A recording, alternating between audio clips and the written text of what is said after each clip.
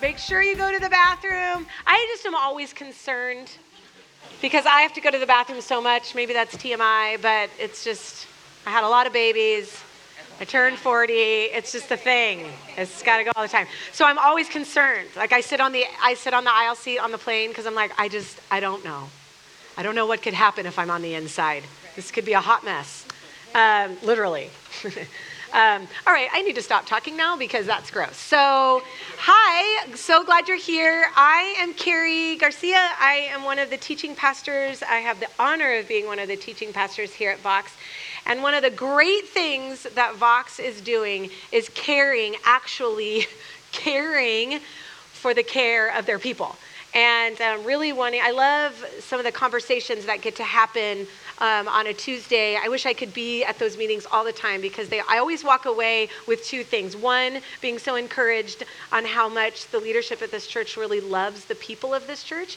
And then two, how they challenge me on even how I think about things. And I think that's a good space to be in. Can you love people and be in community with people and be challenged and still love each other? That's good. And so much of what happens in there is like, I didn't think about that.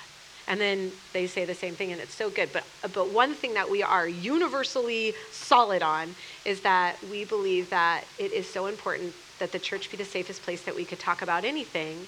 And that being said, we don't want you to stay stuck. We want you to be able to move forward in healing and freedom today, and not just wait for heaven, because heaven will be cool, but like I want his kingdom to come and his will be done here on earth, like right now. So I'd like to experience some of that. So we want to kind of walk you through that. And that's why we are offering these workshops, is to give you a glimpse. Whoa, so moody. Now, I just want to say welcome, everybody. Is that too dark? Are you guys okay with that? That's okay? All right, now we can feel emotions and not sense like everybody's watching. Okay, I got you. I feel you. I just did a conference not too long ago, and they didn't have lights that they were able to turn down. And as some of you know, sometimes when I get going, I can talk about things that make you feel some type of way. And all the lights are on, and everyone, you could just see, like, I'm so exposed in my emotions right now.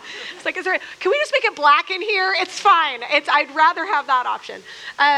What we want to do with these workshops is I want to kind of give a little bit of a disclaimer. You aren't going to walk out of here with all your problems solved. I mean, that would be the best workshop ever, and I wish I provided those. I don't. What I provide and what Vox wants to provide is a place for you to step into more awareness. And so that is what's going to happen here tonight, is stepping into a place. What's up, Will Banks? And his lovely bride. Everybody say hi. It's Stephanie. I do know your name. I'm so glad I knew it. No, I'm just kidding. I do know. I suck at names. But I do know Stephanie. She lives 4 houses down from me. So I don't want you to feel any type of way that you think I'm wanting you to feel. I just want you to come in here and go, what does God want to speak to my heart tonight? What is an area that I can walk away being a little more aware of in my own life? Awareness is a good thing.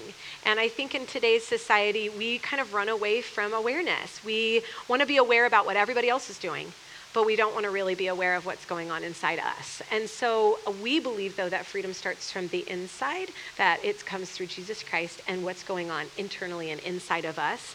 And then when we start to become free and healed, we start to free people and show them healing. So tonight is a night where you get to sit in some awareness, and you get to sit in a topic that a lot of people don't sit in very often. We do these every 3 months, and we at the end of tonight, we will give you some next steps if you want to take that. So we're not going to, kind of bust you open here and then leave you hanging. We kind of did that at the last workshop and learned. Oh, you might need some next steps. Go figure. So let's get started. We're going to pray, and then we're just going to kind of dive right in. God, we thank you for this time. Lord, I thank you for each and every person that came here tonight. I love my family. I love that they believe in what you're doing in the world and in their life is important.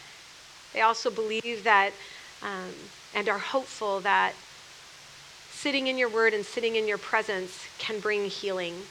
Some of us come into this room with some really heavy burdens. Some of us come in this room with baggage and jaded hearts and broken hearts. And some of us come in this room with really joyful hearts, just ready to take what you've done in our life and give it out to others. So wherever you find them in this room tonight, I pray that you would minister, that you would move, that you would comfort, that you would restore, and that you would open their eyes to a place where there is kindness and tenderness within your presence. Thank you for this time in Jesus' name. Amen. So we're going to talk about soul care tonight, and this is something that is really dear to me because I suck at it. So usually I will start writing stuff on things I'm not good at, because the more I write about it, the more I study about it, the more I learn about it, the more hopefully somewhat I learn will kind of apply to me. So soul care I've sat in for an entire year. I wrote a book called The Exchange and wrote all of the chapters, 8 chapters. It was 7 at the time. And I stopped before the book went to press and I was like, I have to add soul care in here. So I went back, re-videoed all the videos, wrote this because it was that important to me that people understand how important soul care is and what God thinks about it. So for some of you guys in the room, not all of you, but some of you guys maybe, and maybe some of you women too, this might be for all of you, might think that soul care is lame, it's girly, or it's dumb, or who has time for that? And welcome, because me too. So you're welcome here. And yet so much of what Scripture says is really the opposite of that. And so let's just look in really quick. And this is interactive, so we're going to kind of get into a place where we're going to kind of hang out a little bit and chat with each other, with me and all of that. So the benefits of soul care. Some of the things that I just want you to understand that going into this, the benefits of soul care create sustainability for your mission. If you have no margin, you have no mission. Ever. So your mission is wherever you are going, spending time, being. So a lot of people will think mission is, well, she's a pastor, she has a mission. Or she's on the mission field, so she has a mission. No. All of you are called, all of you are equipped, and all of you have a mission. Your mission could be in the workplace, in the marketplace, it could be with your children, it could be as a husband, it could be as a wife, it could be as a friend, but there is a mission field always before you. And if you do not take care of your soul, you will not have no margin. And if you have no margin, especially you wonderful CEOs in the room, you have no mission. The mission will fall. Soul care also allows you to depend on others and God. This is very counterintuitive to our culture. We depend on ourselves. It relies on me. It's all on me. I've got to do it all. I've got to say it all. If I don't show up, nothing will happen. It is on me to make things happen. And really, it goes against how we were actually created as humans, to be interconnected. We are neurologically wired this way. Kind of talked about this at our last workshop. We are also in need of God. When we don't take care of our soul and aren't listening to what's going on, we become devoid of needing to hear from God and needing to hear from others. And then in a sense, we really just feed the desires of our heart. And if we're all being honest, the desires of our heart aren't always the greatest desires, right? So the soul care also helps me show up in authentic ways for others. If you don't know you, if your inside person is not matching your outside person, it's going to be very difficult for you to be in an authentic give and take relationship. So the extreme of lack of soul care and introspection would almost be on the scale of almost like narcissism. It's all about me. It becomes all internal and all about what I want to do and what's happening with me. And yet we know nobody wants to be around that. And we say we don't want to be around that, but so much of our society and culture is feeding this idea of narcissism. How many selfies have we taken today? So we also, I've taken one, so it's fine.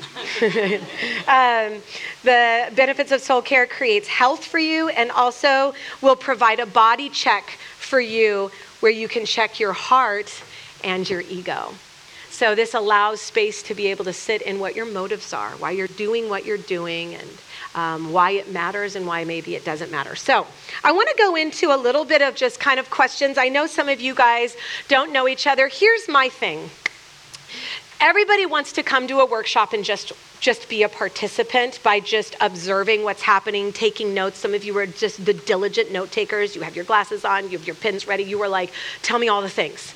And then some of you are like, I forgot my pen. I don't know where I'm at. Like I barely got here. And I'm like, I love you people, because that is me. But you're just like, hope, but nobody really is like, I don't really want to get like verbal. Like I just kind of want to be here, but not be visible. And I just am like, that's not good. We need to be visible. You need to be seen. You have an opinion and a thought, and your opinion and your thought matters. And it might be different than mine, and that's okay. It might look different than mine, and that's okay. What you think about certain things might challenge me in what I think, and that's okay. We have this great word of God that we can come to for guidance and for answers, but we're trying to figure this all out, right? And so we don't get challenged, we don't move forward, we don't get outside of ourselves when we don't hear from others or contribute into the world with our opinions. So I'm going to be asking some questions, and you're just going to shoot out some answers. When I say the word, and they're not the ones on here, maybe some of them will be. When I say out the word soul care, what are some of the things that come to mind? What are some words, thoughts, sentences that come to mind? Keep it short for those of you extroverts in this. Let me tell you a diatribe about my life. Just keep it simple. But what does soul care kind of mean to you? Sabbath. What does that mean to you? Okay.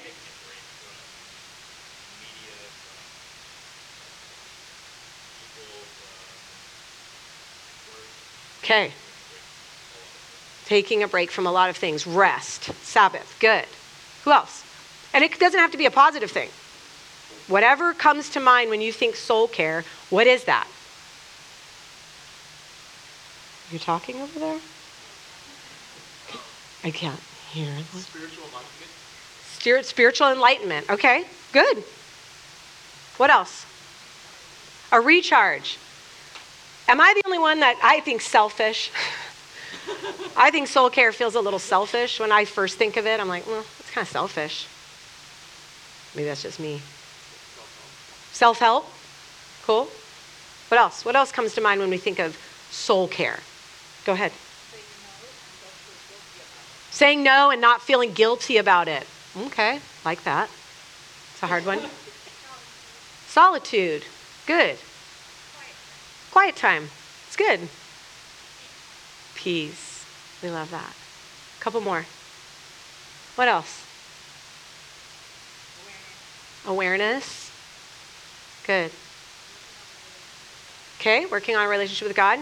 So soul care encompasses a lot. When we kind of come into thinking about it, it kind of encompasses all these things, and it feels really broad. It feels really big. What about physical care? What would come to mind when I'm saying, hey, you need to take care of your physical care? What would come to mind there? What? Sleep, eating right, nutrition, exercise, having fun, little pampering, little pedicure. Yeah? Fresh air. Okay? Anybody else? Physical health or physical care. Going to the doctor. It's a good one. Meditation. You'd put that in there. Okay, physical care. Anything else come to mind? Okay, what about spirit care? You're like, well, wait a minute. Soul care, physical care. Reading your Bible. Okay, ding, ding, ding, good answer. Yeah, truly. I mean, yeah. Jesus! Also, just side note, I love that half of you are still raising your hand. It's so cute. Like you're like in your 50s and you're all, It's so precious. I love it. What else? Spirit care. Prayer. Okay. Community. Being in nature, spirit care. Okay. Does anybody else, is it just me? Do we kind of feel like they all kind of feel like they could be the same? Right? They all kind of feel like, well, I could move that one in there, and I could move this one into here. And I feel like the lines are super blurry. Do they feel super blurry to you? Because I think that we blur these a lot. And when we blur these a lot, we don't really know where to go and how to feed them because they feel blurry. What would be the benefits, or what are not the benefits, what are some of the things that keep you from sitting in one of these areas? What are some of the things that keep you from sitting in, any of those? Busyness. Calendar. Fear. What a good answer. What was it? Priorities? Who said that? Priorities. Children. I was so connected to myself before you came. That's not the truth. You are more connected to yourself after they came than you are more connected to God. Okay, what else keeps you? Guilt? Pain. Deadlines. It's a real thing, right? Anybody else? What else keeps you? Just so tired. Yeah, totally. Shame. Gosh, shame is shame is just, we just do series on shame. I actually do a series on shame. Yeah. Yeah, that's right. Okay, what are some of the benefits that you would find? And I have a purpose to this, so I'm just getting your brain moving and working. But what are some of the benefits that you can think of that would come for you sitting in one of these three areas, because the areas are all mixed together right now? What would be some benefits? Healing. Recovery. Tranquility. Clarity. Good one. They're all good. What else? What are some benefits? What does this table think? What are some benefits that would come? I know. Oh God, she's calling us out. Happiness. Good. Reduce stress. Who would like some reduced stress? Right? Andy? And he's like laid back like, yeah, reduce my stress. Yes. Yes. Yeah, what else? Feeling like you can actually take care of other people. Ah, so good. What other benefits? A couple more. Self-love. Perspective. What? Purpose. We can come up with so many ideas, so many benefits. How many do, let's just pick soul care on a regular basis, on a daily basis? Okay, no one. How many in this room? Okay, Andy. Okay, one. Good job. Good job. It's awesome. How many? I would almost do it daily too. And that's not because I'm great. It's because I teach it and I see the benefits now. But I would have said before I wrote it that no. How many do it weekly? Okay. Monthly? Okay. Maybe monthly you'll step into that. How about yearly? Planning something maybe yearly. Okay, one. Okay. It's kind of ironic to me that we live in a society and we have a desire to love the world around us. That we see the news as it comes on and we are inundated with trauma. By the way, trauma that your body was never intended to carry. It's very difficult for it to carry as much trauma as it has to carry now. It's very awesome that we get to see what's going on around the world. There's beautiful things about that. But what it has done is you have taken things into your brain and taken trauma into your brain that your body was never intended to carry that much trauma. Say, what's the big deal as you scroll through shooting after shooting? We should never be immune to a shooting. And yet we see it, and maybe I'll just speak for myself. In all honesty, I see it, my heart breaks for a moment, and I go on. Because it's so much. And we see trauma after trauma. We see Syrian refugees. We see the world kind of falling apart around us. And we want to help. And I think there's honor in that and nobility in that. In fact, when we read the scriptures, we see as Jesus was standing in Matthew 9, I think it's at the end of Matthew 9, Jesus is standing and he's healing people left and right. And then he stops in the middle of it all and he falls to the ground and it says he starts weeping because he's so overwhelmed by the brokenness around him that he calls his newbie disciples to come and pray with him. This is early on. And he says, we need to pray right now because there is so much brokenness and so few laborers. That even Jesus himself couldn't handle the trauma that was right in front of him. It was breaking him. This is Jesus. He knows how it ends. And yet he is so physically moved by the trauma, by the brokenness. He sends the disciples out in twos and have them go out. He's like, they're not even ready yet. And he just anoints them with the Spirit to go out and start healing people. He's like, you'll do. We'll just need to use you. I feel like he's like, you'll just do. I love you. Just go. You know?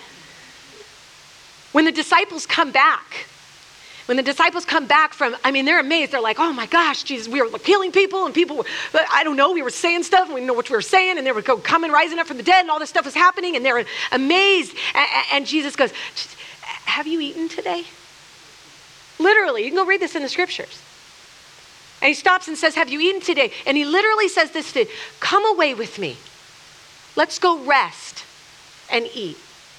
They're so excited about what's happening. Like the world's falling. You were just crying not too long ago and you're trying to heal all these people and we went out, we did all these amazing things and we want to tell you about it. There's time for that. But right now, you're hungry and I need to feed you. You're tired. And you know what's funny? They didn't even know. They weren't even thinking they were hungry. They weren't even thinking they needed rest. They just wanted to share with Jesus all the amazing things they've done. And that's noble, right? I don't think anybody in this room, and I don't know you personally, but I'm going to assume that Vox has the best people in the entire world. And we draw all the best people with all the best hearts. And so my assumption here is that the things you do are going to come from a place of wanting to help others. And sure, it's mixed with mixed motives all the time, blah, blah, blah, that's our flesh and whatever. But at the core of who you are, you want to do good things. And I think often we skip the part that God says, hey, you're going, God, we got to do this and we've got to go, sit with the Muslims and we got to go do this and we've got to go rescue the homeless and and there's girls in sex trafficking and we get inundated. Like our mind starts to fill up and we can only take the trauma of the world and we get so burdened and overwhelmed. How am I ever going to make a difference? What am I ever going to do in this? And you want to come with him with all the problems and all the things that he wants to hear out of him. But I think so often he wants to say, have you rested? Have you taken a nap? Are you hungry? Are you tired? Who's got time for that? I don't have time for that. You look in Psalms, and it's on your packet here, Psalms 23, 1-6. I just want to share a little bit of this scripture, and then we'll kind of get into breaking down some things and have you guys, we'll do some writing here on the board. So Psalm 23 is David's psalm. We know this. If you've been in church, for a long time, you know this, or maybe not so long, you've heard this. If you're new to church, this might be new to you, and so giddy up, because it's a good passage. Psalms 23, verse 1-6 says this, so the Lord is my shepherd, I lack nothing. This is written by David. David is, from the time he was a little boy, was a shepherd. This was his job. Cool thing about David that a lot of people don't know is that in the Old Testament, there would be prophets and kings that would be raised up. And for a time period while they reigned, the Holy Spirit would come upon them to give them power and favor in the land. And then when they were done doing what they needed to do in prophet or kingdomship, the Holy Spirit would be removed. We don't live in that anymore. Okay? Holy Spirit lives in us. He didn't leave us. He's in us. Once you accept Jesus, he's in you. You got him. You got his power. It's awesome. Wasn't like that back in the Old Testament. But David is one of the few that the moment that he was anointed by God to be king, which was early on before he actually stepped into kingship, it's the Holy Spirit came upon him and anointed him and was with him all the days of his life. One of the very few prophets and kings that ever had that. Because God knew that David was going to need all the Holy Spirit for all the time. Before he even stepped into kingship, David had a slew of problems. He had people trying to kill him. He had a best friend. The best friend tried to kill him. Like, it's just a whole mess. They kissed, and then it was weird, and then it was just like a whole thing. We were friends, and now we're not. It was a whole thing. So the Holy Spirit's with him. So David starts to write this scripture, and what I love about David is that we get to hear about David in 1st and 2nd Samuel, and the story of what he's doing. But what we get to really hear in Psalms is his diary, which is awesome because we don't get to hear really anybody else's diary. So in conjunction to when the scripture's being written in the Psalms, you can kind of track it to the course of where he is in his life in the scriptures of what's happening in his life. And you can see, oh, look at, he's really sad at the time. This is what was going on. This is where he was. So here's David writing from the perspective of a shepherd.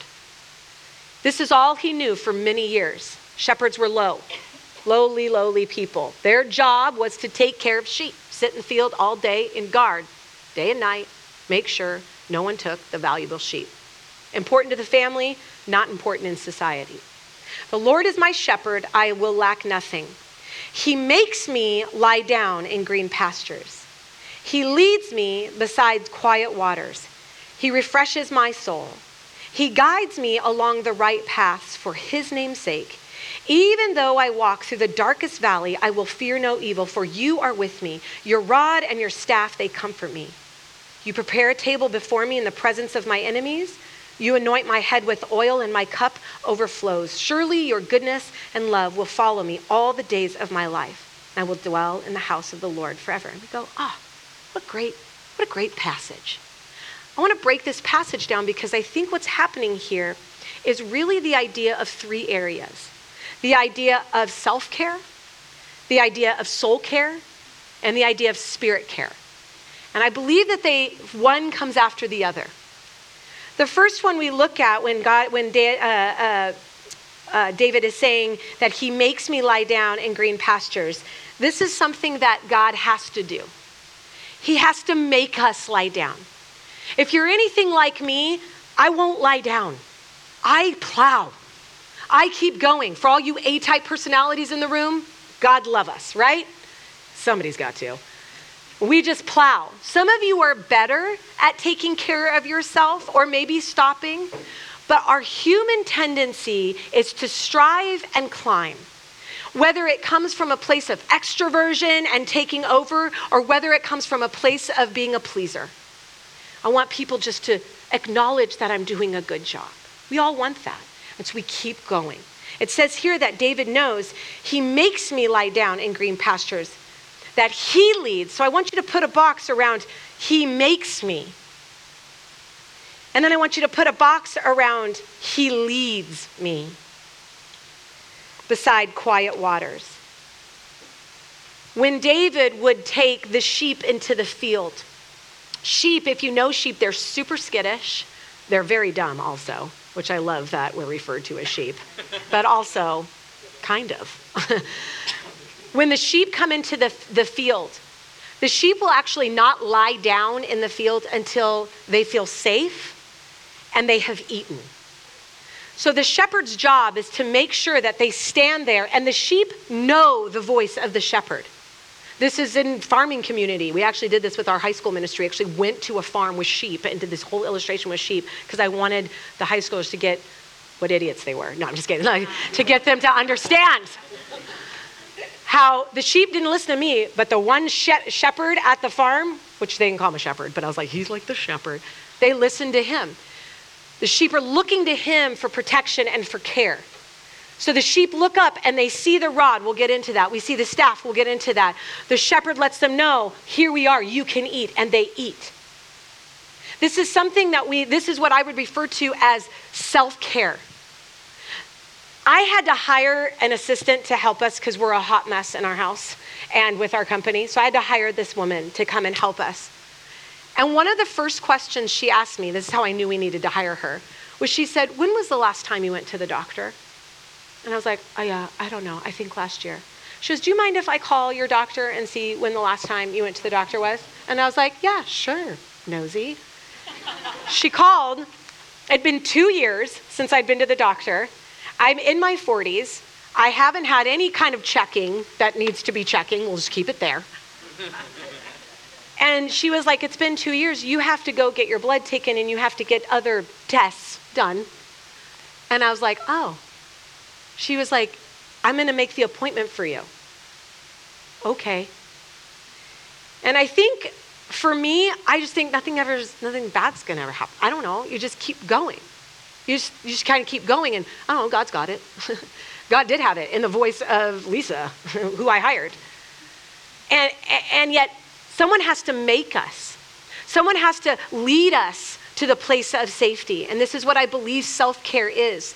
I believe this is the place of our physical needs, our physical body. When we talk about the body, the mind, and the spirit, this is what we're going to go into. So God is saying, David is saying, he has to lead me.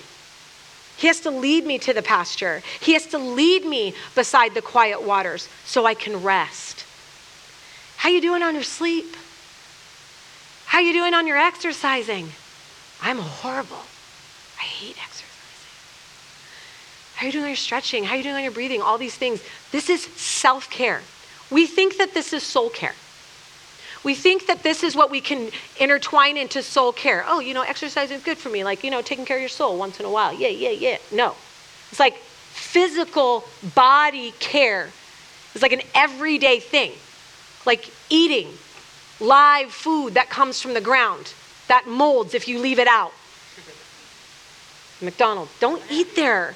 Don't eat there. I'm serious, I had a Wendy's salad tonight. But I'm telling you, we were busy today. So there's grace. But, that'd be more mercy, but because you're going to need mercy if you're putting that in your body. But these are things that we don't think about, that we kind of check off, because everything in our society, and this isn't like negative against our society, but it's feeding you this false narrative that says, just have it quick, have it right now. Don't take care of yours. It's not a big deal. It's just a cheeseburger. What's the big deal? And so we start eating things that don't bring life.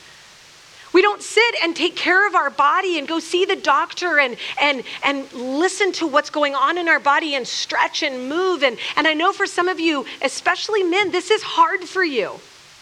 I'm married to a man, okay? He works out all the time. This would be part of his physical care, yes. But I'm like, do you stretch? He's like, no, dude, stretch. I'm like, babe, dude, stretch. You have to stretch. And then I show him the stretch, and he's like, oh God, ah! Like he cannot even go to his knees. Actually, I don't know if I can either, but that's not the point. He does it, and I'm like, you have to stretch. You can't run your body so hard in the gym to get all swole and yoke and whatever, I don't know, whatever you call it, and not stretch the small parts of your body. I was a trainer for 10 years, which is so shocking for most people. I was a trainer for 10 years, and so often people would come in and they think that it was just about calorie intake. They would think that they just want to get buff or they just want to get thin, and they would forget about all these little muscles in their body that hold all the big muscles together. So I'm like, we have to work your rotator cuff, and we have to work, some of your hip flexors, and why? You can't see that. And I'm like, yeah, but the things you can see can't hold together if you don't work those smaller things. You see, what we do in self-care is see it on such a grand schedule, a grand scheme of things of like, it's not a big deal if I just go through the drive-thru all the time, who cares? And this isn't about being thin or fit or buff or whatever. It's about caring for the temple that God has given you. But I don't think we do a very good job of doing it for ourselves. And it's not because you're bad. It's because we're sheep. And we just don't know. And so God has to lead us to this place. And we have to be intentional about this. So we move on. Then he says, after he has led me by the quiet water, he refreshes my soul. He guides me along the right path. And this is where we would move into soul care. Soul care being a place, and we'll get into this on the next page, but a place that actually brings your soul alive. This is actually where we start to integrate our mind. So we've now moved from our physical body into our mind. Start to figure out our feelings and our emotions and what's going on. We'll get a little more into that. And then he goes on and says, for his name's sake, even though I walk through the darkest valley, I will fear no evil, for you are with me. Your rod and your staff, they comfort me. Still part of that soul care. You see, when David would take the sheep and they would go from the field, they would have to go through these deep valleys to get to another field where there was fresh grass. Oftentimes the predators would be up on the sides of the walls. And the animals would be there ready to devour the sheep, and the sheep would be frightened. They would be scared to death to get to the other side. And when sheep are skittish, they don't walk well. I mean, you can see they physically have a reaction. But they would see the shepherd, and the shepherd would have the rod, and the rod was thick, and it was strong, and he would beat back the enemy that would come on. And the staff, whenever they would start to go astray, would grab one of the sheep and line it back up to keep it in the path that it needs to go to get to where food and rest would be coming. See, David approaches this as, this is soul care. As I sit in the idea of I'm walking through these dark valleys, I don't know what's going on inside me internally. I don't know what's happening inside my brain. And when we stop and we take care of our soul, that is when God can come in and direct us along the right path. Because we're in a dark valley, or we're in a stuck space. And that's where God can come in and allow us to really find out and go deeper into what's going on into our mind and our hearts. Because the predator might be our own thoughts. And God wants to guide us. He also wants to keep the enemy at bay.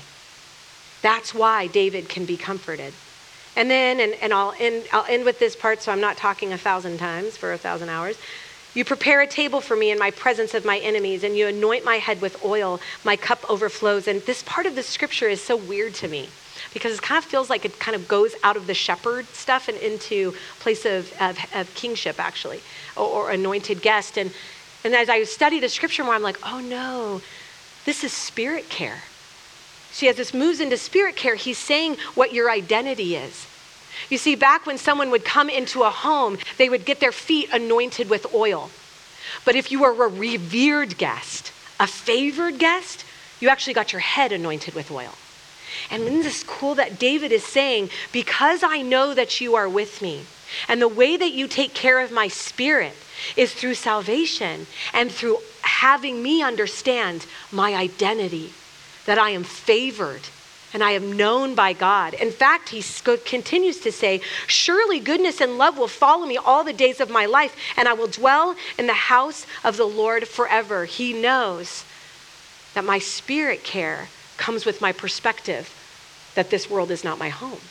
One day, I will be with the Lord. So we look at all these things and we go, what does this mean for me?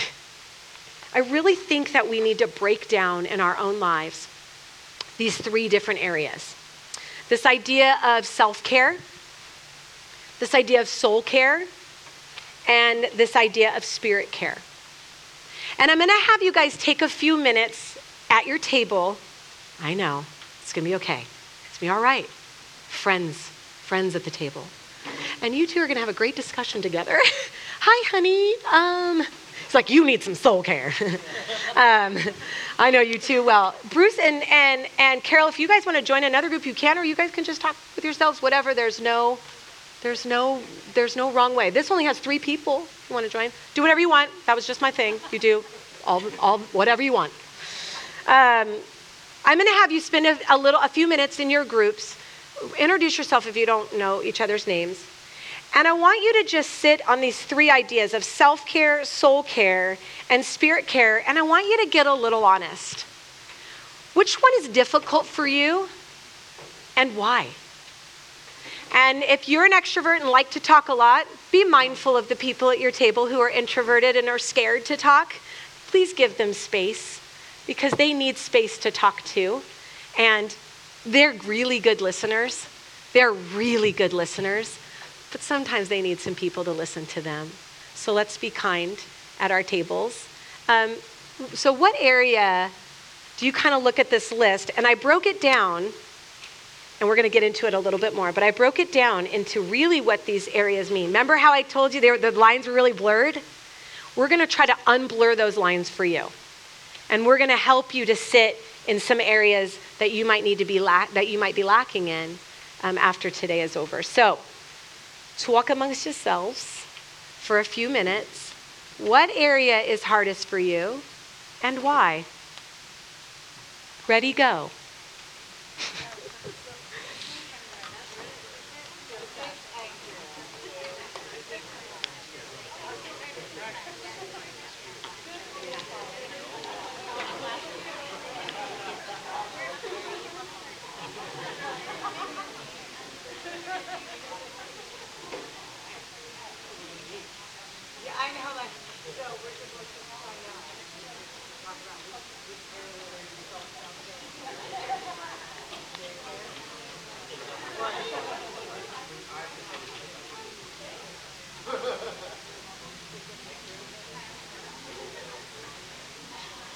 I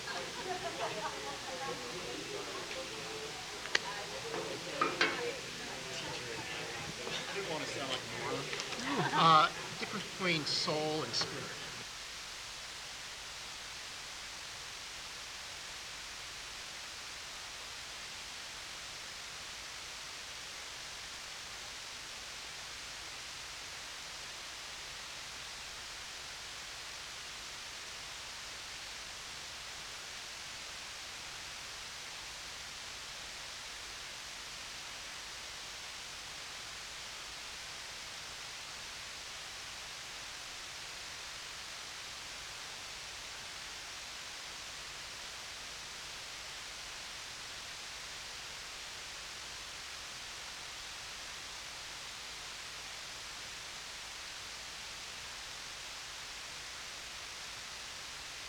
Quick, Andy, because we had a great question and I didn't fully get into this. Sorry to interrupt, you're doing so good. I think this is important to just say this really quick, is that to define this, we're going to define it at the end too, but as you go into this discussion, so you got self-care, soul care, and spirit care, really to make that really easy for you. So soul care is when our emotions, our feelings, what's going on inside our minds. Spirit care is actually your identity in Christ, understanding who God is, understanding your favored position. So what gets confusing a lot of times is we think we're feeding our soul, which we are in essence, when we're sitting in our scriptures, when we're really studying the Word of God. That's actually spirit care and not soul care. Soul care is much more about feelings. That's why soul care, we don't normally do it. Spend a lot of time in our Word, a lot of time working on our bodies. Not a lot of time sitting our soul. So that's all I'm going to give you. And we'll talk about it in a minute. I hope that brings some clarity.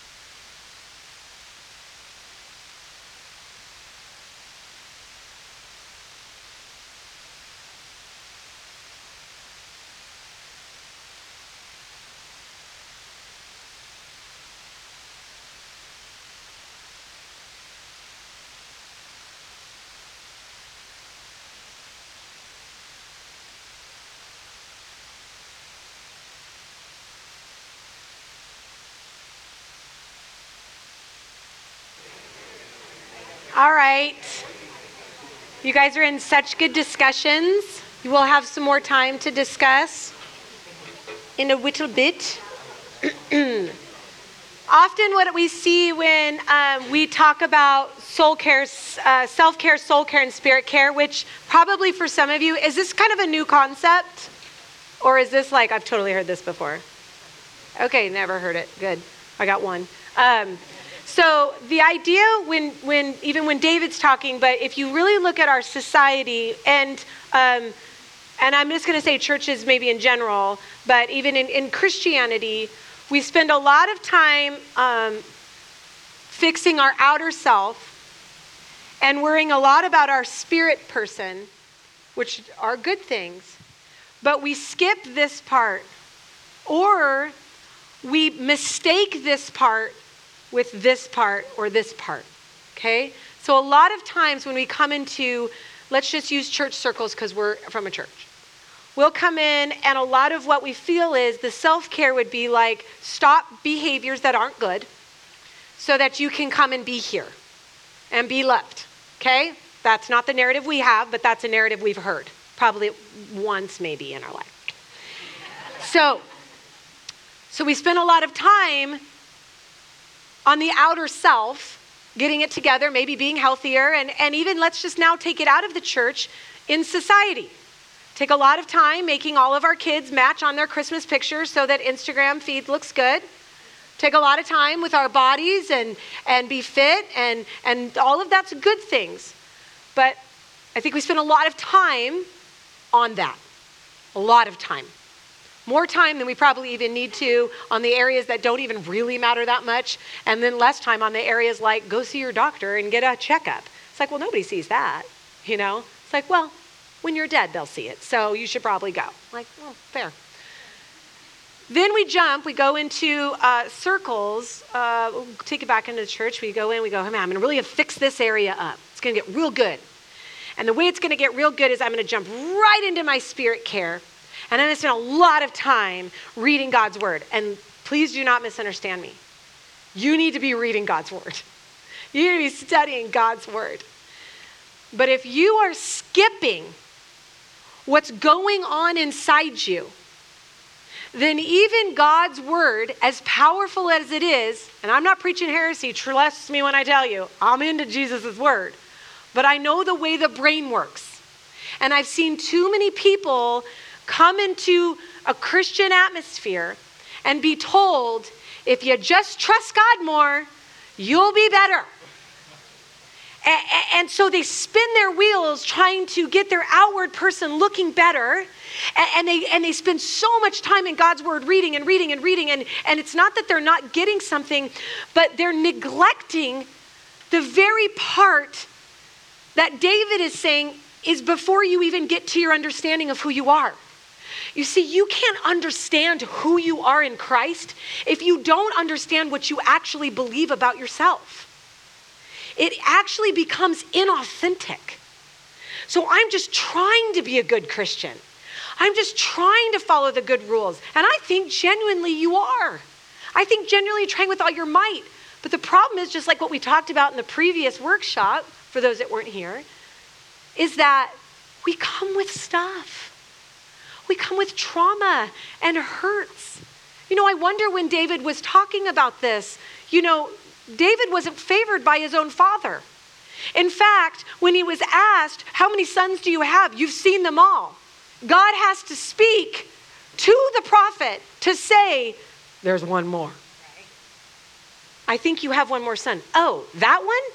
He's out in the field. He's just our shepherd. He's our youngest. Now, I don't know the story. It doesn't say this in scripture. But how would you feel if your dad just disowned you and didn't include you? By the way, all the brothers, big, buff brothers, strong, handsome probably, brothers, the way the scripture makes it sound. David, a redhead. He's bummed. Redheads are beautiful. But he's a redhead and a shepherd. He's not the powerful big guy. He walks in. And even, I think it's Samuel, right? The prophet Samuel says, all right. I mean, God uses misfits, man. I love it. But I'm wondering what he's talking about. I don't know exactly where this is. I haven't studied this. I probably should. It's that kind of stuff. It's fascinating to me where David is when he's writing this. But what's fascinating is I wonder the trauma that he's experienced. I mean, David's had a lot of trauma up to this point. He's had a lot going on. And yet he's saying, although I walk through the valley of the shadow of death, you have to actually be pretty self-aware to know you're in the valley of the shadow of death. You have to know that you're pretty upset. We might know we're upset, but we don't feel guided and we don't feel protected. And when we don't feel guided and we don't feel protected, we shut down, right? Which one, when you were discussing in your group, which one feels hard for you? Who would be brave enough to share? Soul care. And why? Because I'll have to look at myself and my own feelings and my own shortcomings. Mm. And I'll have to address them. Mm. I can't just keep it together. Right. It's not easy to sit in your feelings. It's not easy to sit in that. I think it's easier just to get the physical, right? Work on the spiritual. Because even that, I'm just like, well, I just read. I read my scripture every day. I have my quiet time. 10 minutes of quiet time. Then I do my Acts prayer. And then I do, I don't know, whatever, all the things. I Bible drill for 5 minutes and I memorize the scripture, And yet you come to church every day and you don't feel better. You feel like, I want to feel better, but I don't. So how many in this room, by a show of hands, feels like soul care, by the definitions that are given here, you might not be you might not be taking care of your soul? Yeah, agreed. For me, I'm raising my hands with you. Soul care is creating space. It's creating space for you to ask your mind and your emotions, what are you feeling? Are you tired? Are you lonely? Are you afraid? Do you feel like you're in the valley of the shadow of death? But you're not alone in that. And that's what I think we think. I think if I sit in this for so long, if I sit in these emotions, I'm going to be alone. And what am I going to do? So many people that come into my office, I don't want to go there. Because the moment I go there, what am I going to do with all those emotions? If I start crying, I'm never going to stop crying. And I was like, you are crying. You just are holding it in. Here's something I want you to think about. Then I'm going to give you a potty break. Here's something I want you to think about. If we, I'm saying this and this is just how I feel. If we ignore this part of our being, if we don't allow it to be in a proper succession, we take care of our body, we take care of our soul, we take care of our spirit. If we ignore this part, we put an over and an abundant emphasis on the two areas. This is where some spiritual abuse can happen, because now I want to ignore what's happening here, so I start spending a lot of time here, and I start feeling very self-righteous about what I know. And the reality is, they don't mean it. They don't mean it. They just don't know this guy here. They don't want to sit in that. So they're finding control and comfort here by controlling other people, using the Word of God to deflect from their lack of being able to sit in their own soul. They don't maybe want to go here. They still don't go here. So this starts to take a big emphasis. You see eating disorders, binging, purging. You see cutting. We see manipulation of the body. We see beating up of the body. We see control, outward control. Also, just so you know, this also lies in climbing the corporate ladder. Nothing wrong with that. But when it becomes your idol, something wrong with it. Money starts to sit in this. Nothing wrong with money. I love rich people. They help my nonprofit. I love them. There's nothing wrong with money. When it becomes your idol, it's because you're refusing to sit here. They all have their proper place. But when we miss the soul, we put an unabounding emphasis, a big abounding emphasis on these two areas. Can you have too much spirit care? No, you can't have too much Jesus. But you can't know Jesus in his fullness if you're not kind to who you are. If you're not kind to where you are. You see, God doesn't want your performance. That's all this is. He wants you to know that he's guiding you through the valley that is dark. That's what it means to sit in soul care. So we're gonna kind of practice this a little bit after we come back and do some interesting exercises. So, and by exercise, I don't mean we're actually physically exercising, because that'd be crazy. So stretch your legs, take a breath. It's a lot, right? It's a lot. It's gonna be good. It's gonna be so good. You're gonna have awareness when you leave here, and that's good. You're gonna know more than you did when you came in, and that's good. So go potty if you need to, and there's cookies, and there's probably some water left, and we'll come back in like 5 minutes, okay? 8 minutes.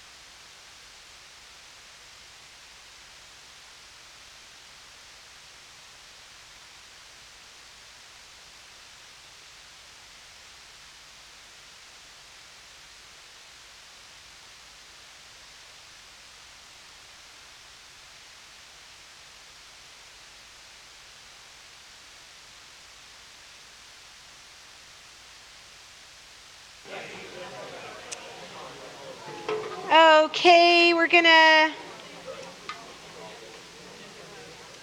come back together. This is my rounded up group. Rounded up dance, I mean. I'm hot now. Got all fired up there about soul care and I'm all hot now. All right, how are we feeling? For a good soul care question. So for some of you, is this, I know I asked this, but is this new for you? Is this kind of a new way of looking at things? And even if it's not new, that's fine. I mean, that's totally fine. But I want you to be able to clarify and to start to identify those blurry lines. And that we really understand, like, oh, today I'm going to sit in caring for my spirit. Today I'm going to sit and care for my soul. Today I'm going to sit and care for my physical body. And I think you should be doing all three of those things. I really do. But I'm going to not say that in a way of condemnation for you. You need to be doing your quiet time, you need to be doing your breathing exercises, and you need to be going to the, gym. I would hate that if that was my life and I lived under that kind of tyranny. But I really check in with myself. And what I will have to do is a body check, often in the morning before I get up, before my feet touch the ground. I don't do this always, but it's something that I should be doing always. But I try to do it a lot. It's before my feet touch the ground. One, I say a mantra to myself that I have written for myself, things I need to believe about myself. And I say them every day. My kids have one that they say every day. And they say it in the car every day. I'm a child of God. They say all these things. But I do a body check. How am I feeling? And then I ask myself, what are you fearing today? Because fear, for me, I have a lot of fear. I struggle with anxiety, and when I say anxiety, I will say that loosely today. It could definitely be anxiety in full blownness in periods of my life. Right now, I'm not in that, but I experience a lot of anxiousness. So when I say anxiety, I know some of you, like, anxiety is very, very real and very, very thick and very heavy. I have been there. I'm not there currently, but I do struggle with that. I also struggle with rejection and the fear of rejection. Rejection is a really powerful emotion for me. And so I have to be really mindful of things. So I'm going to give you something that's very, very, very, very small in my life. And the reason why I'm going to give this to you is because I think often we think that we need to check in with our souls when something big has happened. So, if we get somebody that is outright just being super mean to us and we're like, oh my gosh, this is hurting my feelings, or we broke up with our boyfriend, then yeah, naturally we're going to be like, oh, I need to go talk to somebody, So I'm scrolling on Instagram and my blessed sister had posted this picture of her, and she already knows about this, so I'm not like sharing this with you and she doesn't even know. But she posted this picture and of her and my mom and my other sister and my sister-in-law. And on there she tagged, just missing Savannah, which is my brother's girlfriend. And immediately I was like, and me, because I'm not passive in my rejection, I wrote, and me, with a sad face. Hello, calm down. What are you, in 7th grade? But I couldn't help myself. I was like, and me, notice me. And now I don't struggle with rejection when it comes really to the outer world. I struggle with rejection a lot when it comes to my internal family. I did a podcast about this and it was very vulnerable and I wanted to hide for a week in a hole. It was awful, but now I'm over it. And if you want to listen to it, it's fun therapy with Mike Foster. It was horrible. It was the worst experience for me, but it's helped a lot of people. And so that I'm good about. It was very exposing. But I know about myself this. So I write this and me thing. And for the next hour, you ever been here? You just kind of start stewing about it. And I'm like, why wouldn't she say and me? Why wouldn't she say and my sister Carrie? Like, they don't even want to be around me anymore. By the way, they live in San Diego. I live here. Monday night is family night that I can never go to because I live here. And I know that my sister was tagging Savannah because that's who's at family night. And not that she was avoiding me, but the spirit of rejection that I carry is raging up inside me. So I'm in my office. It's been about an hour. And I literally had to stop and I'm like, Carrie, you're fighting a spirit of rejection. So I say this, and this is kind of cheesy, but this is how I do it, and I make my clients do it, and you can do this too. You're for free, you're welcome. I do this. Welcome rejection. Welcome fear. Now, you can't stay here, but I'll let you have a voice for a few minutes. So I say to myself, that just really hurt because I want to be close to them. And even though we're really, really, really close, she's my stepsister. And so I'm feeling some kind of way like I'm not the real sister. And then I say, what's the truth? The truth is, my sister really loves me. And God is really for me. And she actually didn't mean to leave me out. It was about a picture. And even if she did leave me out, it's okay, because I'm not left out. So I have to welcome in a feeling so that I can give it some sacred space to have a voice. That's caring for your soul. Now, I could have just gone, Jesus, well, first of all, smite them. And then secondly, make them miss me so bad. You know, I could have gone to the Word of God and I could have said, you know what? I'm a child of God. I am seen and loved by God. I am known by God. He is for me and not against me. And then I could have gone on a run. And I would have really taken care of myself and my spirit, and we would have been good. The problem is, I had a real feeling. I had a real emotion about something. And so instead of pushing it down or ignoring it, I'm going to welcome it. Now, here's where we get stuck, some of us. We sit in soul care, but instead of it actually being care, it's soul indulgence. So we sit in the idea of, hi, rejection, you're my best friend. It's me and you against the world. Everyone sucks, and you're the best. Okay? And then we wonder, one, why is my body falling apart? Two, why is my spirit, my relationship with God falling apart? Why can't I connect with other people? Because nobody wants to be around a person that's indulging every feeling they have and wants to talk about it all the time and doesn't want to ever move on. So, can we indulge our soul and our feelings too much? Absolutely. Anything out of balance is not care. So you have to be mindful of that, right? To be mindful of.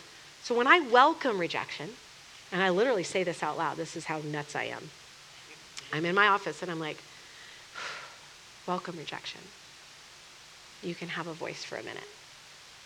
And I have to do this with a lot of my clients because they've never even verbally, what's going on in here, they have never been able to actually say, welcome, little boy. You've been wanting to talk for a really long time about some things that have happened. And that little boy has a very strong voice, but he keeps getting told, stay over there. We don't need to have you talk. We don't need to have you talk about what happened a long time ago because it doesn't matter. Just love God, take care of your body, and do some yoga. But the little boy has a voice, and he needs the opportunity to be welcomed in. This is actually authenticity. When we welcome all parts of us, the little girl that wants to have a voice that felt abandoned and rejected, the little boy that felt like if only he could please his dad, needs to have a voice. So we say, welcome, abandonment. What do you have to say? This is what soul care looks like. And the only way that we can get to a place of soul care is to stop, is to rest, to listen. So yoga's great. I don't believe that you're supposed to empty your mind. I believe the Bible says to fill your mind. Fill your mind with the things of the Lord. It also says to take every thought captive and to examine it. This is what soul care looks like. This is what taking care of the emotions that you have and giving them a space looks like. Being kind to the voice inside you. So, I loved this question that was at Christina, right? Christina asked this question that I thought was so great. How is soul care even monitored? I love that because the facts and figure people in the room are just so great. Because, there's the emotional people in the room who are like, yes, all the soul care. And then there's the fact, we need to know exactly and precisely. And I love those people because I would not run a business without those people. They keep me on track. How is soul care monitored? Well, we can monitor self-care. Are we taking care of our physical body? We can kind of monitor that. We can even monitor spiritual care because we think we can check a box, right? I'm going to church, I'm reading scripture, or learning about those things. Really, I don't actually think that's fully spirit care, but we can get into that later. But it's part of it. But soul care is monitored by you understanding or you giving space to how you feel. So you can monitor it by going, have I asked myself what I'm feeling? Am I being honest with myself? Am I being honest with somebody else? Does somebody know who I truly am? Or is everybody in my world believe something that's not true? I'm not saying everybody's got to know your junk. Please don't tell everybody your junk. That is not wise. But does somebody else in your life know you? Like know you? Know the intricate parts of you? Unlike God knows every part, but knows you. Are you asking questions of yourself? Do you take time? Let's just go through really quick these little just breakdowns here of self-care. I want to be pretty clear, and then we're going to move into kind of like a time where you guys are going to do some stuff on the jar and then discuss, and then we'll ask some questions. Self-care, things like food and sleep and exercise and stretching and healthy checkups. I want to be clear about these things like pedicures, or I was trying to think what guys do. I'm like, hunting? I don't know what boys do. And then I was like, nobody hunts here. We're in California. I don't know. Fishing. So for me, I really want you to ask very hard questions of yourself because that, to me, like a pedicure would be a self-care thing, even though I don't need to get my toes done, but it just feels good. A massage would be a self-care thing, not a soul care thing. Okay? So I'm going on soul care day. I'm going to go to massage and a pedicure. I'm going to go fishing. Now, fishing could leave you because it's very boring and there's nothing to do when you're fishing. So that could very be soul care, actually, because you're not talking to anybody. You're not catching anything. I don't know. I've been fishing one time, and I was like, this is an extrovert's nightmare. Because I want to talk, and he does not want to talk. We were on a date, and I was like, we have to break up. Like, this, I can't do this. So there might be you would know personally for you the difference between, and I'm going to get into the next section of self-care versus soul care, but you really want to make sure that in soul care and self-care, you're doing things that are like taking care of your body. Even self-care is for some of you, you don't want to wear makeup, but it's good for you to put some night cream on. That's a good self-care. Taking a shower, that's good. For my 13-year-old boy, I'm teaching him self-care, and it is difficult because he does not see the need. He's like, nobody's around me and I'm not allowed to date till I'm 16. Why do I need a shower? I'm like, because we have to live with you and your feet smell like someone died on them. So I'm teaching him things about self-care. I'm also teaching him things like margin for himself. So he would play video games all day long if I let him. All day. This is not good self-care for him. This is not good for his brain. This is not good for his body. This is not good for his attitude. And so I have to help him learn how to put margins in his life that, although that is fun for him, that is not self-care or soul care. That's him numbing out. Is there anything wrong with numbing out? Oh, I am down with a good Netflix binge. But that doesn't feed either one of those. Okay, that's just numbing out. And there's nothing wrong. Some of us A-type personalities, man, sometimes we just need to put on a good parenthood and just go for it. But that doesn't fit in a category. Okay, and I'm going to bring up something that all you women are going to freak out about.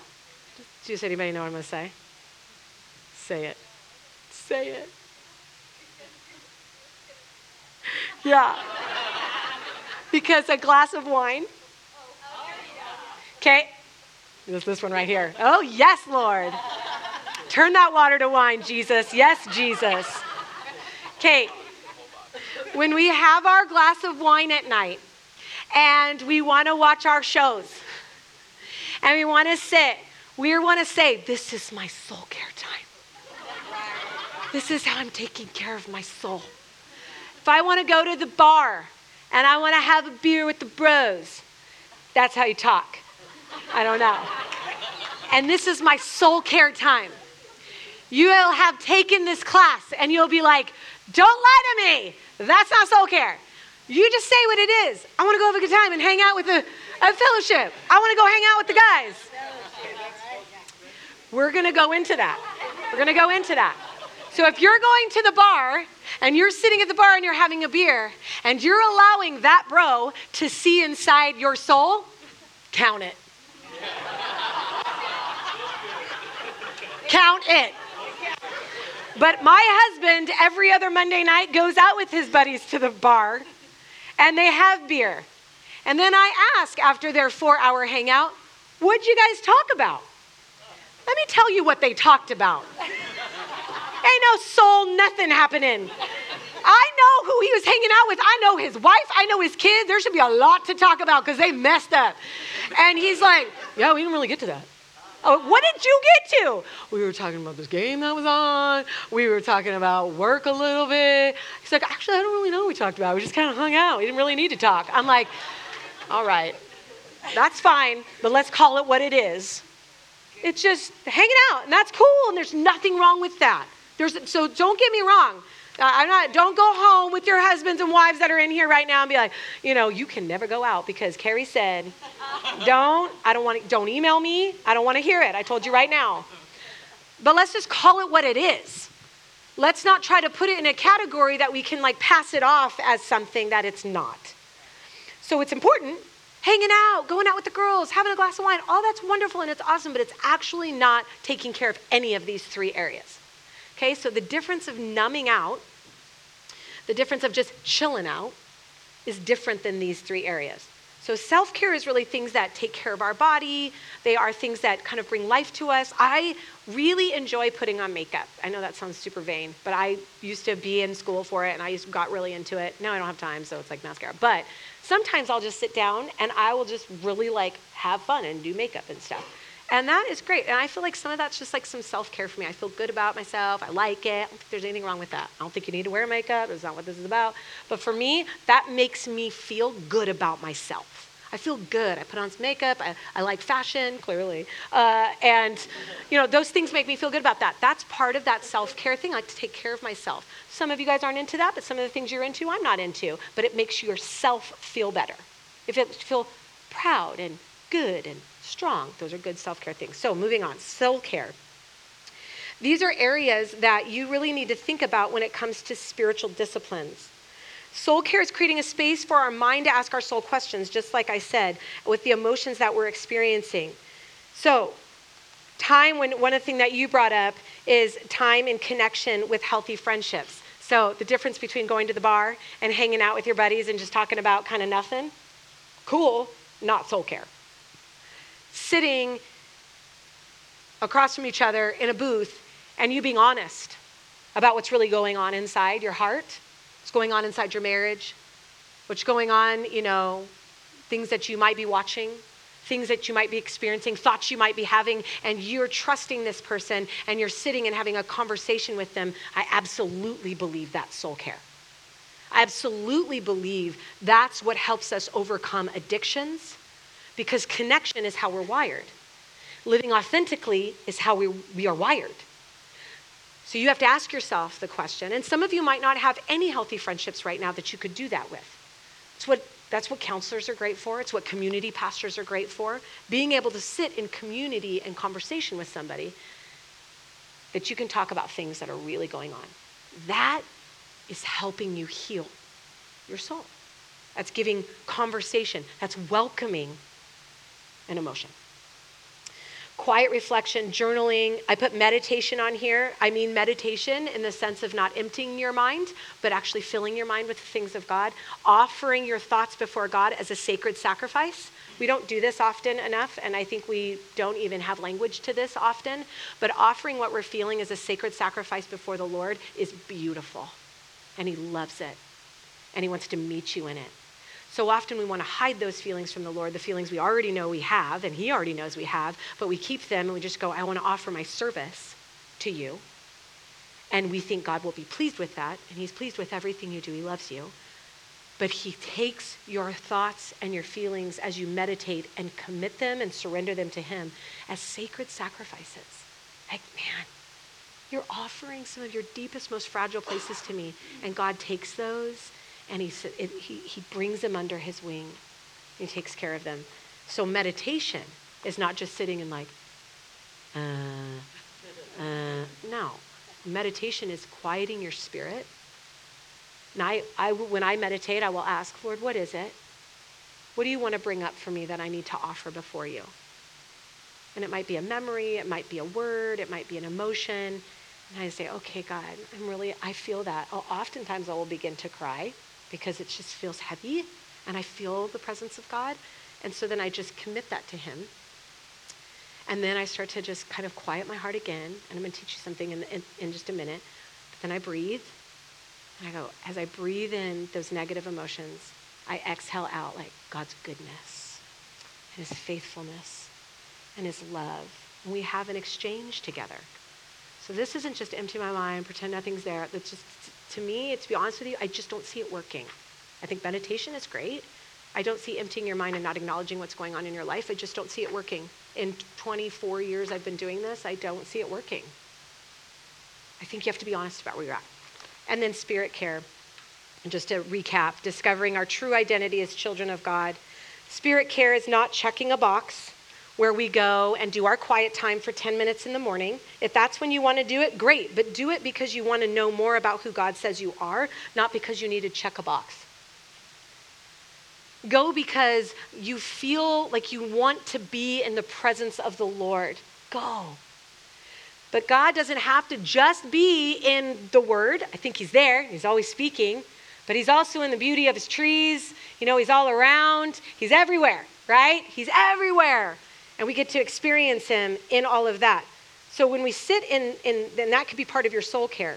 But in sitting in spirit care, it's really understanding your rightful place in the kingdom. It's really understanding who you are in Christ. Spirit care is definitely understanding your salvation. You are saved by the blood of Jesus Christ, by his grace and his mercy. These are things that we think, well, yeah, we know that, but we don't sit in that very often. So what we're going to do right now, and I just love Jeremiah 31:25, I'll refresh the weary and satisfy the faint. Thank you, Jesus. What we're going to do right now is, just for the next few moments, I want you to go into this jar. And I want you to spend some time thinking, and you don't have to discuss this. I mean, you can if you want, but it's kind of a personal thing, but you can discuss it if you want. And I want you to write a few things that you would do for your soul care on a daily level, on a weekly level, on a monthly level, and on a yearly level, and to try to create a plan. Remember, nobody will take care of your soul. Nobody will make you do it. Nobody knows. You and God. So you're going to have to ask God to help you with this because you're going to need help. But to put a plan in motion is to be intentional about taking care of yourself. You have to take ownership of your own care before the Lord, right? Like you can't just expect me to do it for you. And to be honest with you, God has to be invited in. God's not going to force you to do anything. He'll guide you. He'll protect you. But you got to trust him like the sheep do. Or you can just wander off if you want. That's on you. That's up to you. So daily things, 2:00 every day. I try every day to turn my phone off, turn everything off. I drive to the kids' school. I sit in the parking lot and I sit in my car and I will listen to worship, sometimes a podcast, sometimes I just pray, sometimes I'm just quiet. I try to do this every day. And this is for me, it's about 30 minutes. I really should use more. Some people could do this for 10. It does not have to be a lot. It does not need to cost a lot of money. Weekly would be something that I would do with my husband, or I would go for like a walk. I try to get in nature once a week, try to see something that is not the four walls of my counseling office. I try to get out into society and mix with the birds and the trees. That's what brings soul to me. soul care to me might not be for you, where I can stop and be quiet and listen. You might be able to do that on your side porch, and you put on your little fountain, and I don't know what you do or what's going to work for you. You know, you're not me, I'm not you. There we go. Monthly. So I'm going to try to do something monthly. This is sometimes where I will take several hours and I will go away. Sometimes 2 months ago, one of our busiest seasons, I told my husband we have to go away for 24 hours and go pray. And we did. And it was the worst time to go. And we should have, we were like, we can't leave, we shouldn't leave. And everything was fine, by the way. Everything was fine. We came back, but we went away, spent a night at a hotel, got a very good deal. Those last minute deals, you can get them for like $50, $60. And I'm not saying that, I know a lot of you are on a tight, shoestring of a budget, and so I'm not saying you have to spend money, but this was worth it. We went away. He went away for 4 hours. I went away for 4 hours. We prayed. We came back, and we prayed about our kids. We prayed about our life. We talked about some things. That was a very good soul care thing. We would not do that weekly. We would not do that daily. That might be something a little bit bigger, a little more time on a monthly scale, and we schedule it in. So every month, my husband and I were like, where's our soul care on here, on our month? And then yearly, I do a road trip every year. Now, I do it with my kids, and for some of you, that would not be soul care. But for me, I get away for 2 weeks, and I don't work, and we road trip, and we go to places that I find beautiful. So I'm going to Montana, and I'm going to Yellowstone, because I hear Jesus in nature. I am blown away. If I ever doubt God, I just go stand in his trees, like when we were in the redwoods, and I'm like, are you kidding me? There's a God. There's a God. And so for me, it's very life-giving. My kids run and play, and they don't fight. It's amazing because they're in nature and breathing fresh air, and we're sitting around the campfire, and my son's asking really cool questions because there's no nothing but each other. And then I get up in the morning and I sit with my chair and I pray, and I think I bring my chair down by a stream, and that's where I feel like this is mine. This might not be yours. So I want you to sit for the next few minutes and just write out what would work for you. Okay? Do you have a question? Okay. Okay.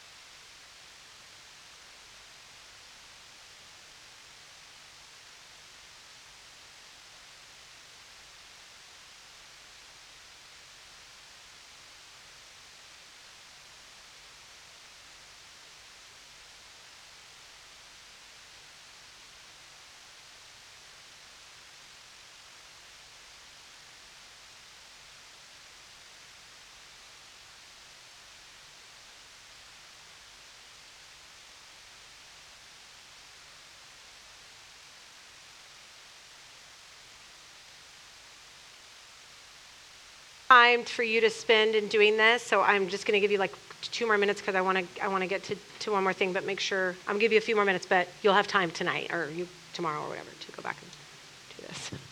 So I want you to do it.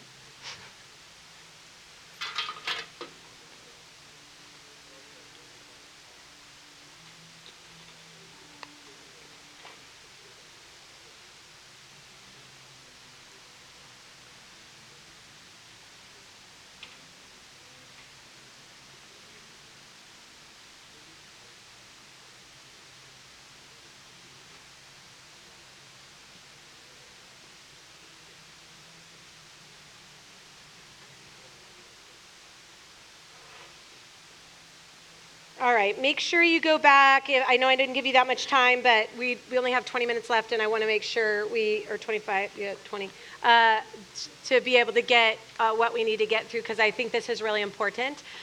So make sure you go back and intentionally do that. You have to take ownership of your life, so you're going to have to be intentional in putting this in. This will not happen.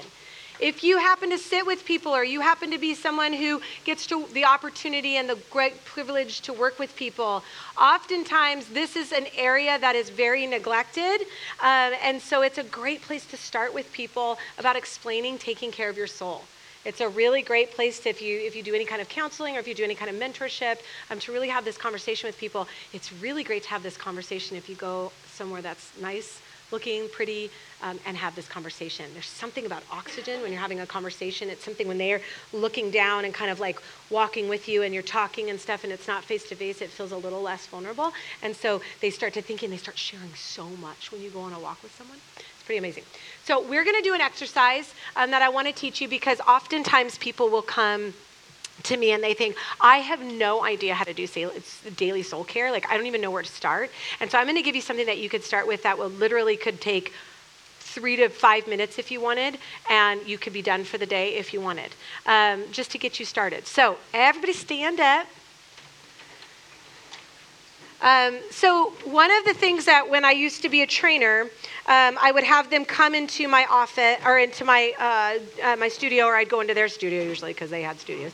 And I would say, okay, we're going to do an exercise. Now go ahead and breathe for me. So I want everybody to put their hand on their chest, and I want everybody to take a really deep breath. Okay, good. And let it out.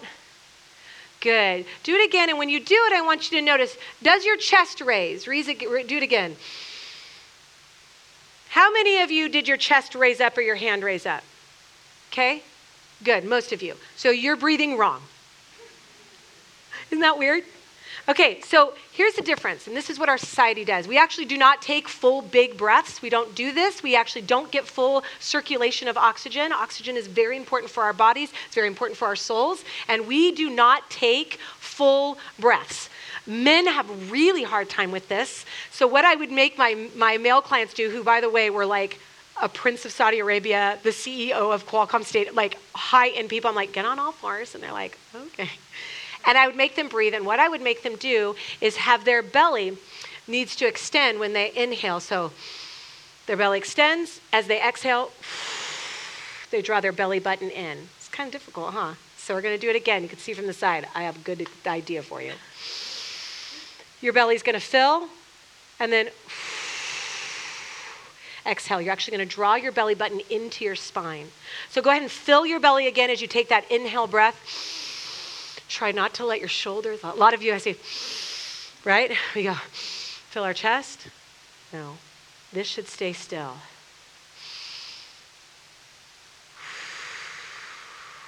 Some of you might even get a little lightheaded if you keep doing it. This is because your body has not taken full breaths.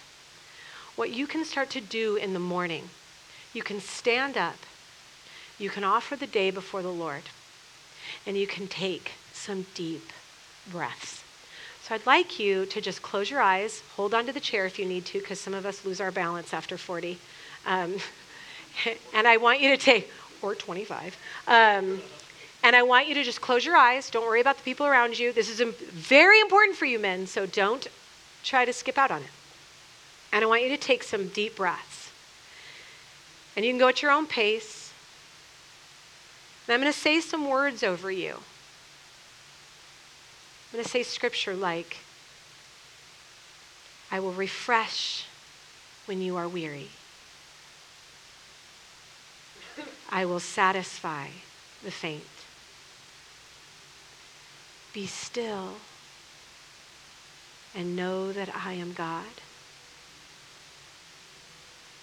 You are handed and crafted in your mother's womb.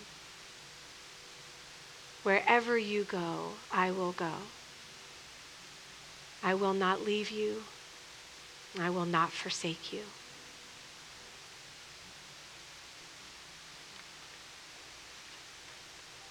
The Lord is my shepherd. I lack nothing. He makes me lie down in green pastures. He leads me beside the quiet waters. He refreshes my soul. He guides me along the right paths for his name's sake. Even though I walk through the darkest valley, I will fear no evil, for you are with me. We keep breathing in and exhaling out the truth of who God says we are. Your rod and your staff, they comfort me. You will prepare a table before me in the presence of my enemies. You anoint my head with oil. My cup overflows. Surely your goodness and love will follow me all the days of my life, and I will dwell in the house of the Lord forever. And as you take those deep breaths, as you would end this time, I just want you to stand. I want you to loosen your hands, loosen your shoulders, loosen your neck. And then I'm going to ask you to tighten certain parts of your body. And as you release those parts of your body, you're just going to let the tension fall out. So we're going to squeeze our toes and our feet. You're going to feel the tension in your ankles and then into your calves. Just feel the tension there. And as you inhale, you're going to hold that. And then as you exhale, you're going to let your feet go. You're going to let your calves relax. Your feet feel heavy into the floor. And then you're going to tighten your knees and your front of your leg and the back of your leg and all the way to your back side. And as you tighten that in, you're going to breathe in as your belly fills with air. And then you're going to exhale out and release the tension in your legs and your backside. And I want you to take your hands, your forearms, and I want you to squeeze into a fist all the tension you've been feeling, all the stuff you've been carrying. You're going to inhale in and hold. You can feel it in your biceps. And as you exhale out, I want you to just release your hands. Let them hang. We're going to take our shoulders and we're going to squeeze them up to our ears. And we're going to feel the tension as we take that inhale in. Let our belly fill with air, and as we relax and exhale, our shoulders relax all the way down. Don't let them stop. Relax them all the way down. And then as weird as this may feel, I want you to take your face and you're just going to squeeze all the tension in your face. You feel all the tension you've been carrying, the anger you've been carrying, the pressure you've been carrying, the stress, and you're going to inhale tightly through your lips. And then we're going to exhale and relax our face. We're just going to roll our neck down into our chest and roll it onto the left side. And then roll it down again and roll it onto the right side. So our body feels a little relaxed. We're going to do one more breath. And this one we're going to exhale with, I am a child of God. So we're going to breathe in. As our bellies fill with air, you just think, I am a child of God. All right, open your eyes. Now, for some of you, you don't know what to think. What did I sign up for? But I would venture to say that even in these few moments, you start to feel a little looser. You start to feel a little better. You start to feel a little connection. Maybe for some of you, emotions started coming up. Maybe for some of you, pains in your body started to get realized that you didn't realize were there. You realize when you got tense in your shoulder and you tried to relax it, the tension was still there. This is so that you can offer up into your body before the Lord. Some emotions might come up when I start reading scriptures or I start reading stuff over you and you're like, man, I'm feeling the weight of that as she's saying that. I'm feeling the tension in that. That's you caring for your soul. It doesn't mean that you're going to end up at the end of the 2 minutes or 3 minutes and everything's fixed. But you've given kindness to yourself.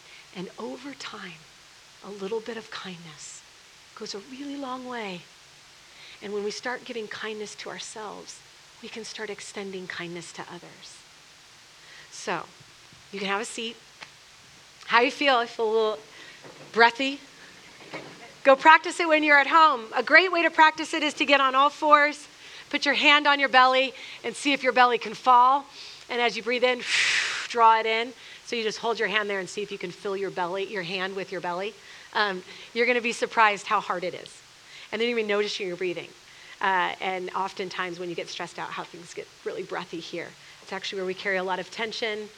For people who have anxiety and struggle with panic attacks, this is a really important thing to know, is to know how to breathe. People used to pay me a lot of money to teach them how to breathe, which is so crazy. So we're kind of done, but I want to open it up for questions, because I'm sure there's some questions in the last 15 minutes that we have together, or maybe you don't have questions, but I don't know, I feel like you should. So questions about anything we covered tonight. Anything that's not sitting right, anything you don't understand, anything that you just want to say, I liked this, or I got something out of this, or I didn't like it, and when are you doing something else? Any thoughts, questions? Yes?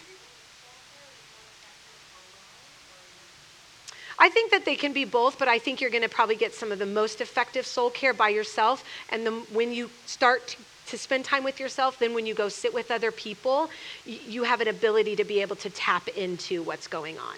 So oftentimes, if you're having a hard time even connecting with yourself, sitting with a counselor really does help give you awareness, and then you're able to connect deeper into what's going on. Because soul care for a lot of people, in defined on how I believe it's defined, really is very difficult for a lot of people to be able to find words to things.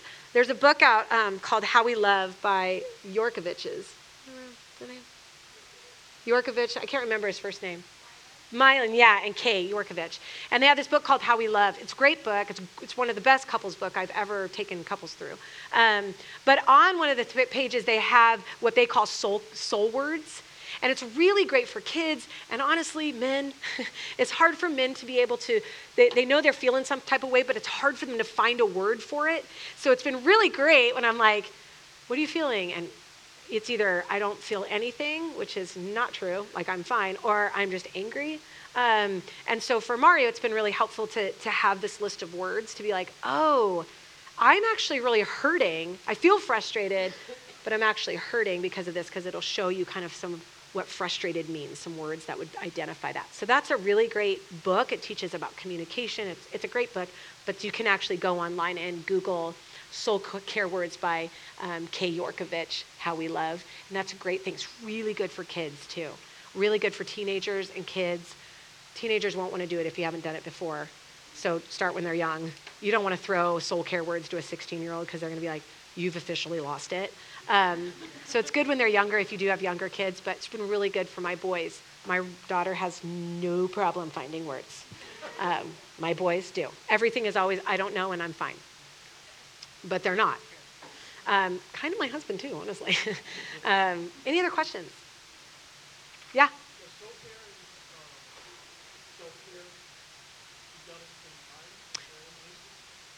Yeah, I think like the case with like fishing, you know, like, I mean, honestly, like, I think you have to be honest with yourself. Am I giving myself space to ask myself good questions? Am I allowing my emotions am I welcoming a feeling? So if that's happening also while you're doing some fun some good self-care things, then that could happen. I don't know for women if that's necessarily happening in the pedicure chair. I mean, I get them all the time. I don't know how like attuned I'm being to my emotions while my toes are getting done. I'm just like numbing out. Like it just feels good, you know? So you probably could, but you would definitely, I think there's a bigger line there than we tend to think there was before this class, you know? So you really would have to really be honest with yourself. Can I enjoy doing this and actually provide awareness space for myself? If so, awesome. Kill two birds with one stone. Who else had a question? Yeah.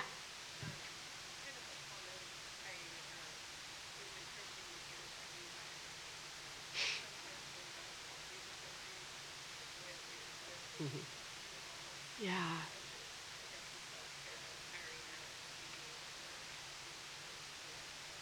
Right.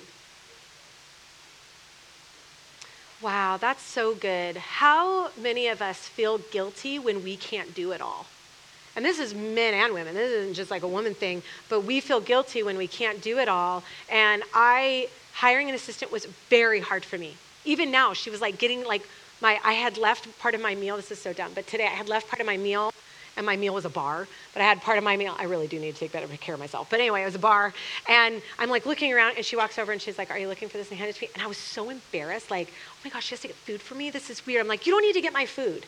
And she was like, "I'm not getting your, I just saw the bar and knew you were looking for it," but I'm all like triggered, like, because I feel like so guilty for having this assistant.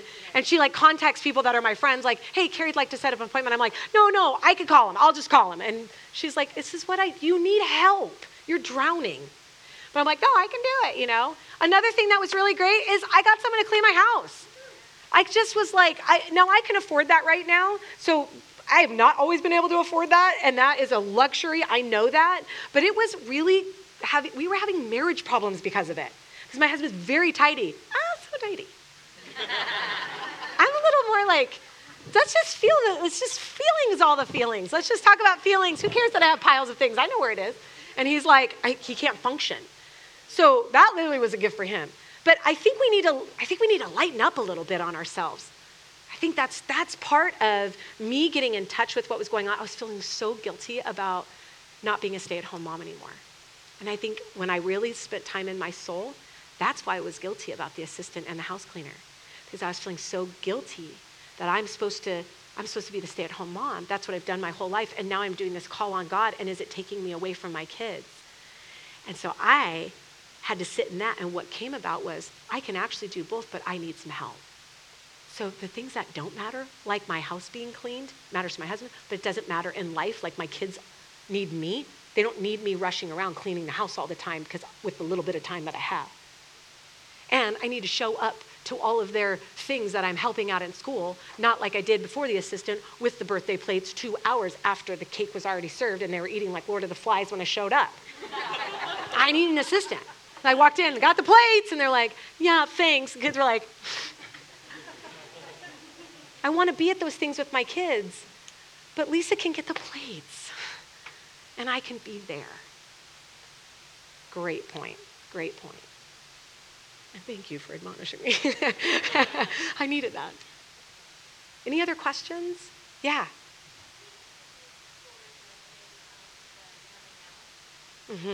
So I do. I've got so many problems, so it's good that I'm leading you. So phone is a really hard thing for me because so much of my work is on my phone. And I run two nonprofits, full-fledged nonprofits. I also travel and speak, and I work for Vox. So I have a lot on my plate. So a lot of my connecting points are through the phone. My kids said to me, "You're just always on your phone." And I was like, oh, like it just killed me, you know. It just was so hard to hear that. And I'm like, well, Mommy's got to work, you know. But it was like, I don't need to work at 5. So what I did was I actually wrote up Mommy's phone rules. And Natalia and Ronnie came out. If you came to my house for the open house, it was on the fridge. Did you see them? Yeah, Mommy's phone rules are on the fridge. And I have them hold me accountable, but it says when I'm allowed to be on the phone. And I did that more because I wanted them to know that I heard them and that their feelings matter to me. But I also wanted, because when you tell a kid something that they get to hold you accountable to, oh my God. It's like, I can't be on the phone when I'm in the car. I need to not be on the phone when I'm in my car. And my kids are about that. And what it's been doing is, like, if I even pick up the phone, my oldest son will be like, Mommy, you're on the phone right now. Mommy, that's against the law. Mommy, that's not on your phone rules. And I'm like, sometimes I just want to like punch him. Like, dude, okay, back off. But now he's so instilled in him, I don't think my son will ever go on the phone in his own car. Like, it's so instilled within him. I also have control of his phone from Disney Circle. You can actually control their phone while they're driving. It's awesome. Anyway, so I did that. I actually had to set a limit for me. Nobody was going to set the limit for me. My husband wouldn't dare. He might say something, but he wouldn't dare. My kids saying something, it really was for me because it started, whatever we put in front of us the most, we become addicted to. If you came to the last workshop, addiction's not the issue, connection is. Our bodies are wired to connect, and we will connect to whatever is in front of it. That's crazy.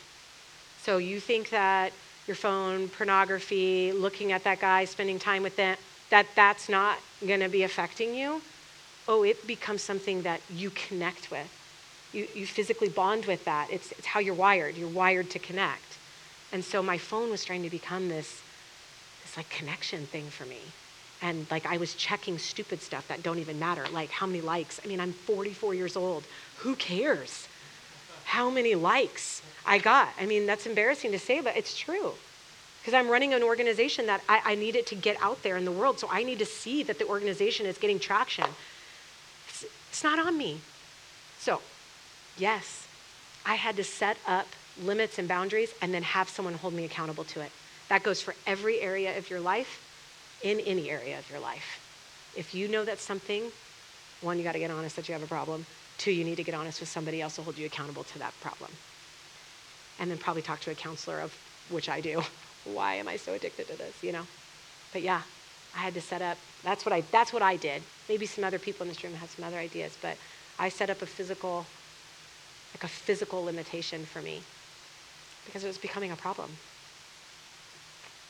I hope that answered your question. It's very long-winded. Anybody else have a question? Okay. Mm-hmm. Mm-hmm. Mm-hmm. So kids learn best by modeling. So they're not going to learn through the chart. They're not going to understand, but we try to put language to the things we're doing. So when we go on our road trips, we're not just going on a road trip for fun. We're going on a road trip to take care of our souls. So when we tell Ryder to turn off the TV or to turn off the video games, but this isn't good for your soul anymore. This is now affecting, like, you're numbing out. And so we try to put language to things. He totally disagrees with me. And that is irrelevant to me. But I want him to understand language for why I'm doing what I'm doing, that I'm not just mean and don't, want to take all your fun away. And we actually talk about how his attitude starts to change when he's playing the video games. He actually starts to become like really crabby, mean, grouchy. When we've now taken away technology Monday through Thursday, my son plays with my 7-year-old daughter. They hang out, they talk. He asked Roma to go out on the on the trampoline with them. Like, she's like getting her brothers back. And this was just a hard line, and we had to sit down as a family, and I said, this is not only good for not good for our self-care, it's not good for our soul care, and it's not good for our spirit care. And then we just kind of briefly went into that. Totally did not get it. But then when I reiterate it, then he gets it. Then he's like, he's starting to hear these words. So I just try to model it as best I can. So I'll put words to like the script. I said, Mommy is not doing well with her phone. I'm not taking good care of my soul or my spirit or myself when I look at my phone all the time. So I'm gonna put a margin up. And they see that. So kids learn all through modeling, but I try to put language to what I'm modeling, not just doing it. Does that make sense? Language is really important for them to understand. Putting words to something, even if they don't get it, the more you say it, they will. I mean, he really gets, don't text in your car. Jeez. Yeah, good. What else? Anything else? I'm going to end in just a minute. Speak now or forever hold your peace. Okay, we're going to pray. You guys did really good. I hope that you walk away with something new, and I hope that you would take some time this next week, even if part of your soul care is to sit down and write out on the jar. Before we pray, though, I just want to give you a couple of announcements, because I know this might have stirred up some stuff in some of you guys, which is good. We need to be stirred up. We need to be stirred up. Like, we don't want to ignore that part. So I do have this thing. It's for women. Sorry, men, but we do have stuff for you. It's coming. It's coming. But we have a Fearless workshop that's coming up on Saturday. That's for women. We are giving a Vox discount. So if you want to go online and put in Vox, all caps, VOX, you'll get $10 off. I'm going to be here. We're going to be talking about pressing past fear, some tools, what the Bible says. We have a therapist that's going to come in and talk about trauma, how trauma affects the brain in simpler terms. We have another therapist that's going to come in and do some of the soul care exercises, different than this, but some old practices like Lecta Divina and things like that we're going to teach you.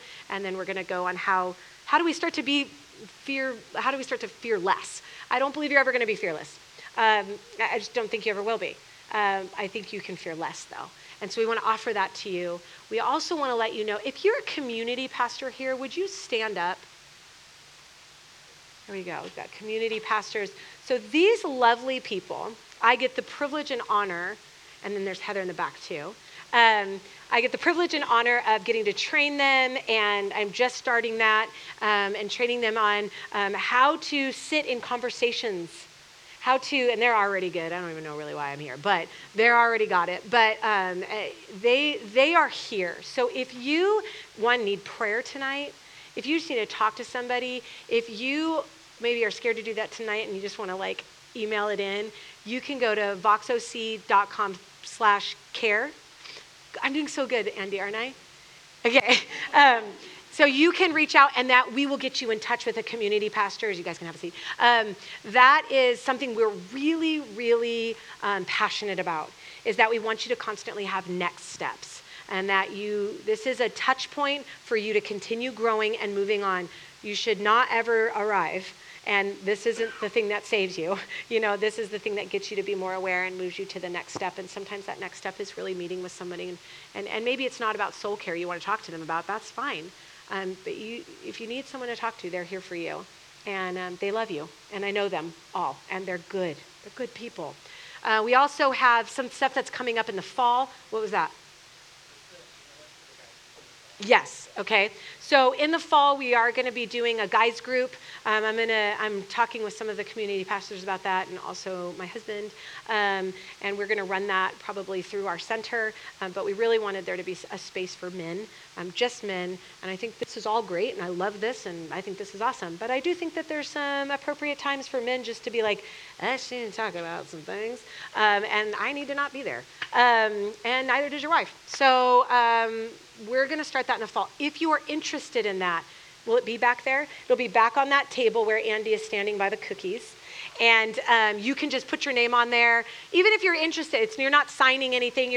This will be an interest, so that when we do get it up and running, you'll be the first to hear about it. So we can get you signed up for that and something like that. We also want to just create some community for the guys. It's kind of harder for guys to create community. And so we want to create that for you. And what else? Am I forgetting anything?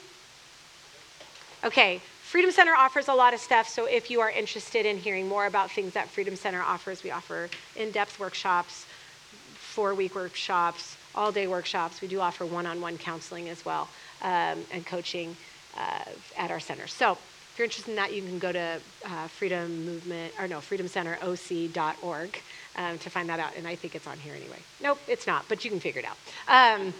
So that's it. Now we'll pray, okay? And you got to sign up. It's on Saturday, so if you want that deal, I think it will run probably for 2 days, two more days or something, because we'll have to get a calendar. Okay.